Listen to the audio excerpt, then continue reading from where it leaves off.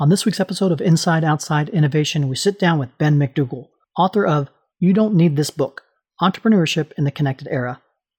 Ben and I talk about his portfolio-based career in entrepreneurship, from founder to 1 Million Cups organizer to his current role as entrepreneur in residence and ecosystem developer with Techstars Iowa. Let's get started. Inside Outside Innovation is the podcast to help new innovators navigate what's next. Each week, we'll give you a front row seat into what it takes to learn, grow, and thrive in today's world of accelerating change and uncertainty. Join us as we explore, engage, and experiment with the best and the brightest innovators, entrepreneurs, and pioneering businesses.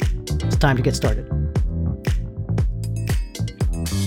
Welcome to another episode of Inside Outside Innovation. I'm your host, Brian Ardinger, and as always, we have another amazing guest. Today, we have Ben McDougall. He is author of the new book, You Don't Need This Book, Entrepreneurship in the Connected Era. Welcome to the show, Ben. Thanks, Brian. It's great to catch up with a friend and looking forward to connecting with your audience. Absolutely. You and I have known each other for a number of years in the startup ecosystem building world. You hang out in Iowa, and I hang out here in Nebraska. It's been fun to see your journey.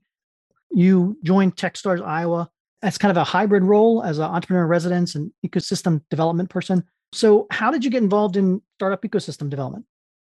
Thanks, Brian. Yeah, I've always been an entrepreneur. I came out of school, admittedly, thinking that we got expensive pieces of paper to go build someone else's dream. But startup wasn't a word back in 2004. I got a computer science degree wanting to develop video games. And so looked at that industry, which led me to web development.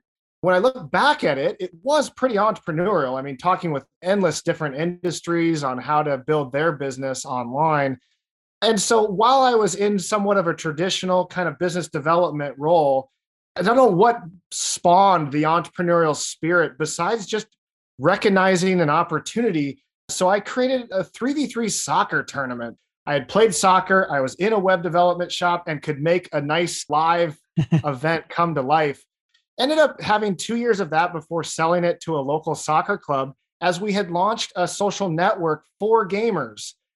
It was interesting looking back, using entrepreneurship to wedge myself into an industry I was always passionate about, but there's a whole community side that was emerging. And so built Jet Set Studio. It's still a small sliver of my career portfolio, doing video game events around North America and building community in person and online. That was some of the early interactions of community building. I would stay in web development for 8 years and retire out of that and go into another kind of traditional role inside the home building industry. Never really touched a hammer and kind of avoid manual labor generally. In that home building world, we found a disconnect between home builders and realtors. So we built an open house scheduler, knowing that it's not hard, but it's recurring when they're connecting that open house schedule. So that's open. Alongside of that, that entrepreneurial spirit was fed with that parallel entrepreneurial spirit. Ended up building Flightbright in the craft beer industry, which was an electronic beer flight paddle. It translated and continues to be that type of electronic serving system, but we added a beer festival app. And so that's Flightbright, and that story continues to be written. And you think about this diversified career portfolio that has a mixture of entrepreneurial and intrapreneurial activities. And the glue that brings it all together, along with myself, is the community. Leaning into community and recognizing the energy of accelerating others. And so that's where you see my work in 1 Million Cups long ago. Like I was a part of 1 Million Cups every Wednesday as an entrepreneur, but when the opportunity to lead emerged, I rose my hand, got involved.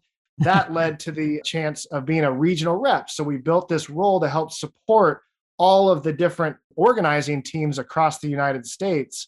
And so I've been the Midwest regional rep now for the last 4 years, and that has been remarkable. Supporting and connecting 45 different 1MC communities across 12 states has created an awareness when it comes to entrepreneurial ecosystem building at a rural, medium, and large size environment. Absolutely. 1 Million Cups. I've mentioned this on the program a number of different times, and I know a lot of people in the entrepreneurial startup side have maybe heard of 1 Million Cups, but on our corporate innovator side, it's one of those programs that I think that more corporate innovators should become involved in that. Maybe give a little bit of background about 1 Million Cups and why that's so important, not only for the entrepreneurs in your community, but the companies and the other organizations. I think entrepreneurship at existing companies, small, medium, and large, is a critical component to any entrepreneurial ecosystem. Having employees that are the champions of change for their existing company, plugging into community activities helps them stay in front of the innovation curve, fuels like their innovative energy, and creates opportunities to collaborate with entrepreneurs that in a way that helps their companies. And so whether it's the energy, kind of the network and human capital that can come from this type of activity, all the way over to the financial capital and opportunities for those companies to benefit from their interactions with startups is real. One quick tactic, Brian, that catches my attention is larger companies treating activity within a startup community as volunteer hours. So removing the barrier of PTO for someone who wants to go to 1 Million Cups on a Wednesday morning or to that startup event, instead of restricting that type of activity by saying they need to take time off, it's celebrating that activity, knowing that while it's a little less time outside of the office, the energy, the activity, the connections, the progress that is made through that activity benefits the company perhaps even more. There's some value when you think about giving entrepreneurs the freedom to explore their curiosity. Absolutely. And that's one of the things that we talk about a lot is not only entrepreneurs have to get out of the building, but entrepreneurs as well. You can't build anything without actually getting out there, trying things and testing things and being a part of the communities. We talk about this concept of a portfolio career, and more folks, I believe, are going to have to be transitioning to this concept of, you don't do just one job for 20 years of your life. It's a series of different side hustles and projects and people you work with and that. So as an early adopter to this portfolio career type of lifestyle, what are some hints or suggestions you could make for people trying to transition into more of a portfolio type of approach? Yeah, the diversified career portfolio is something that allows you to use energies from different activities to maximize the outputs. And sometimes that means it's the full-time job paired with a couple of side hustles, complemented by some volunteer roles, knowing that those kind of shapes within that pie chart, that's how I like to visualize it, are always changing. And the interactions between them are something to be conscious of. And so they don't necessarily need to directly connect because they connect through you. And so recognizing that even if they're different activities and completely different industries, that passion that you're feeding translates into good things for other areas within that pie chart. Another thing to always keep in mind is your personal bandwidth. I write about this in the book, a complete section for side hustles, and knowing that your personal bandwidth is something, if you can do a lot, then everyone's going to be asking to do a little, and so all of a sudden you can potentially get diluted to mediocrity. Yeah. And I think there's a good exercise of imagining that you have time to swing an axe 100 times. With those 100 swings, are you going to hit 100 trees once, or perhaps a strategic collection a few more times to make the impact, knowing that it doesn't just need to be one tree? You might be able to make a positive impact on a collection of trees with those 100 swings. Keeping your eye on that personal bandwidth as you add or remove things from that career portfolio. And lastly, I think the value of transparency. There are other things to talk about here, but being transparent with the way that you spend your time avoids the exhaustion of secrecy.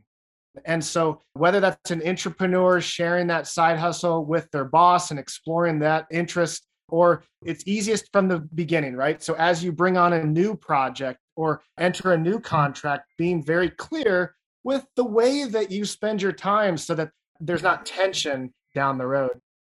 So Ben, let's get into the book a little bit. It's called You Don't Need This Book, Entrepreneurship in the Connected Era. What made you decide to write a book, and give the audience a little bit of background about what they should expect from it? There was a time where I started to feel a sense of potential regret. I had enjoyed some fun ventures on my own, but really it was the stories from thousands of entrepreneurs that I had interacted with, whether that was on my own journeys or within 1 million cups, and learning from these different perspectives and the activity of so many remarkable entrepreneurs. It became to the point where if I wasn't able to pass that on to my little one, right, my startup that pays in love, that this experiential wisdom would just be lost. And so that was kind of my why, to synthesize everything that I understood about entrepreneurship, but specifically within our connected era, driven by community and the ability to do so much more with less through the network of a global economy. And so I crafted an outline. It sat on my phone for a while, and I was encouraged by Victor Huang to build into it when it started to keep me up at night. And that's where I had reached. And so crafted the manuscript, had a beautiful foreword by Victor that explains that moment, but also a contribution from Brad Feld in the very thick community chapter, which is number 2 out of 10. I think it's such an important piece. And so it's been called a nice guide for first-time founders and entrepreneurial ecosystem builders exploring that professional field, whether it's the ideation process right out of the gate, all the way through to what I would consider a wild card, and that is persistence. And so, marketing's in between, research, customer discovery, and like I mentioned, community. So it's really provided a strong sense of peace.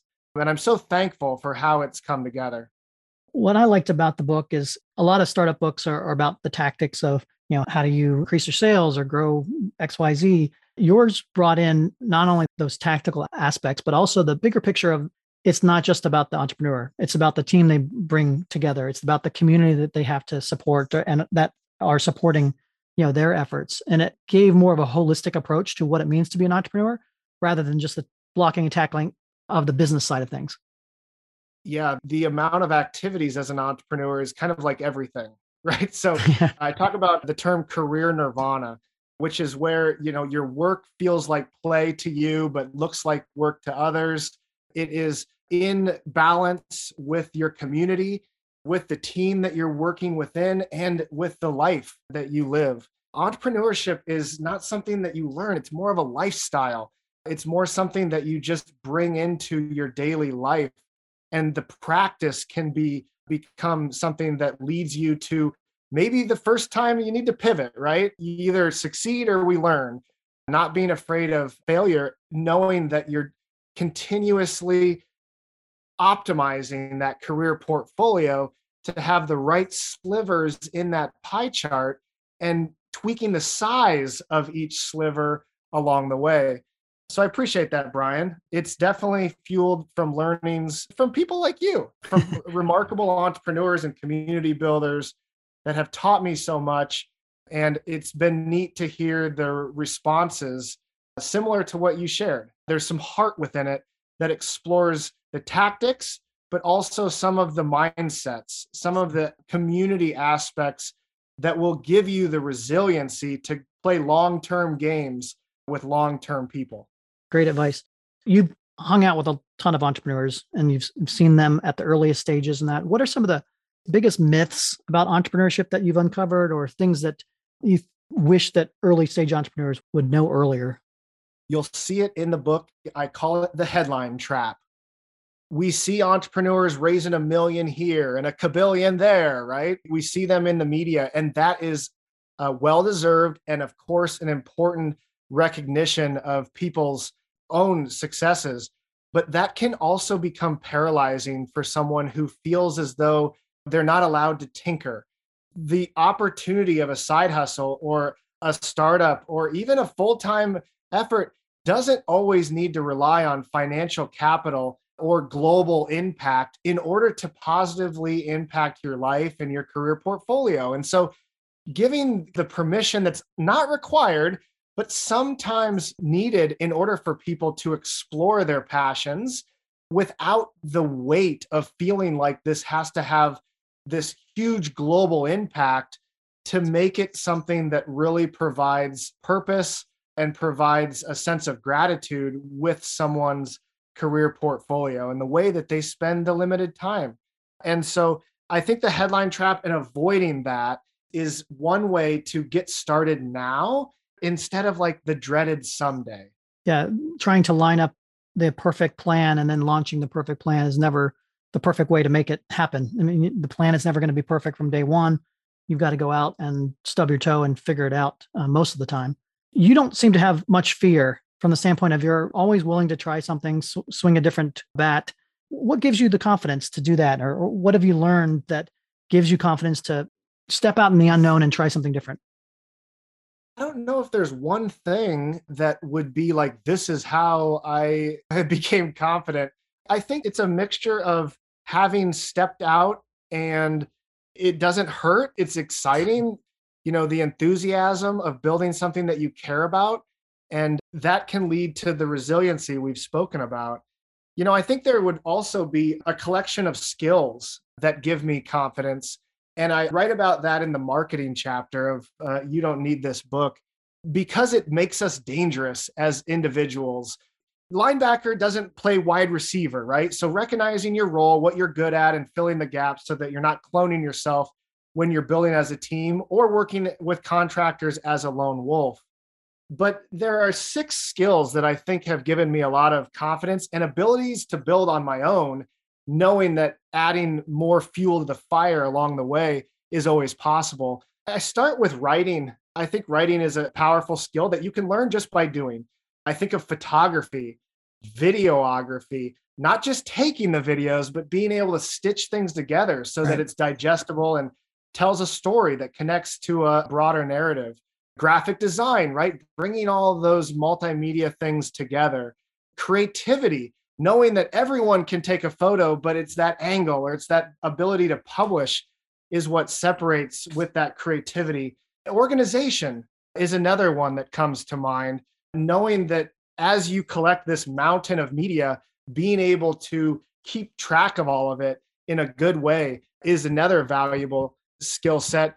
And then lastly, when it comes to content creation, is just bringing it all together and recognizing that there's a practice in staying creative and building the content so that you can create stories that sell. And having the ability to do that on your own allows you to do a lot with a little. Even if you don't plan to do all of it hands-on, you'll recognize what needs to be done for whatever the project is next. You've been around in the Midwest startup ecosystem since the early days. A lot of stuff that's happened in Iowa has gotten a lot of traction over the last 4, 5, 6 years.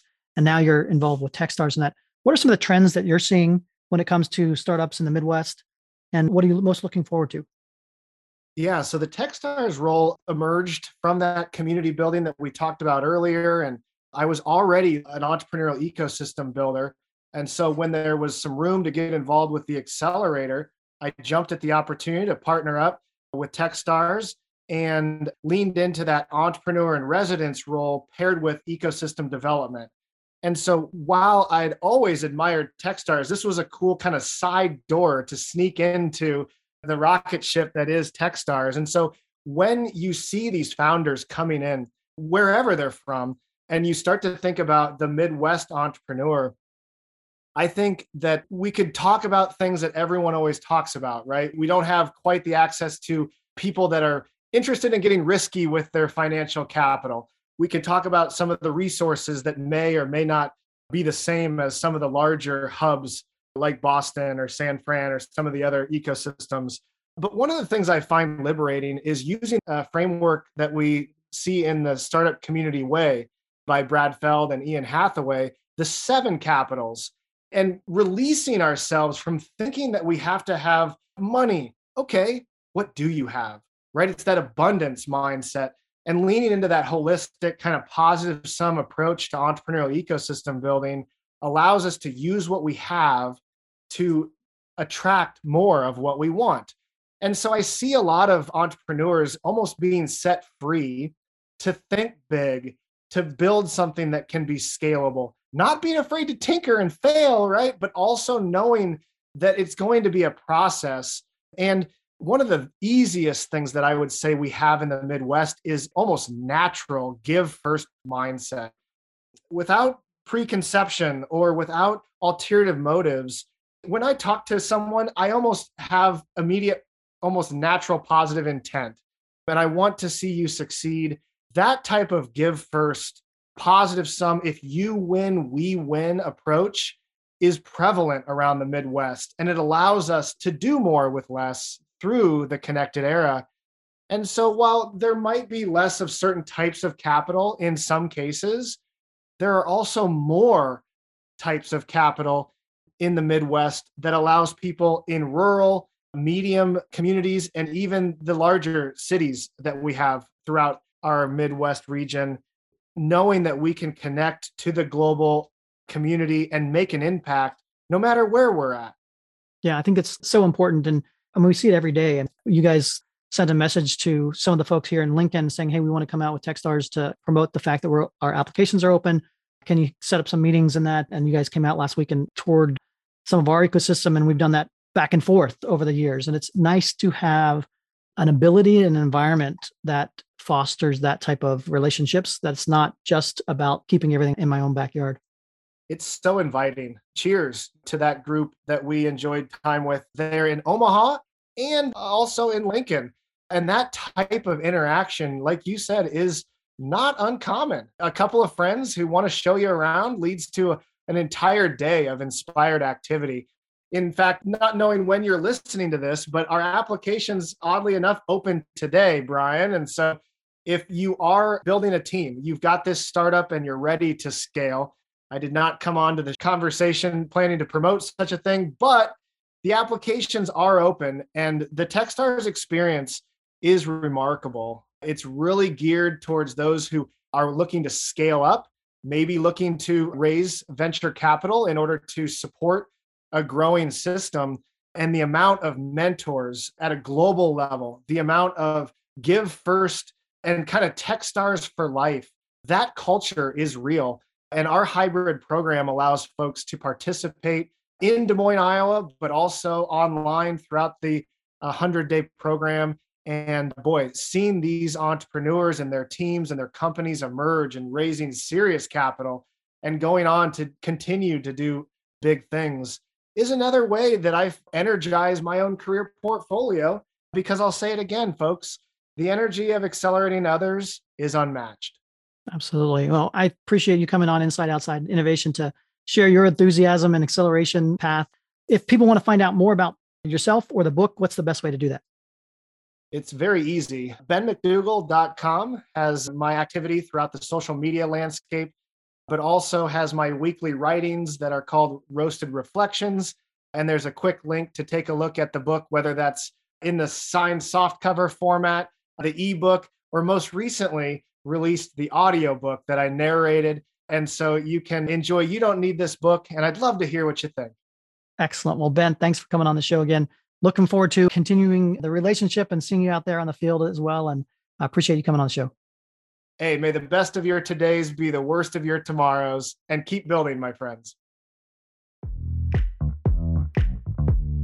That's it for another episode of Inside Outside Innovation. If you want to learn more about our team, our content, our services, check out insideoutside.io or follow us on Twitter at the IO Podcast or at Ardinger. Until next time, go out and innovate.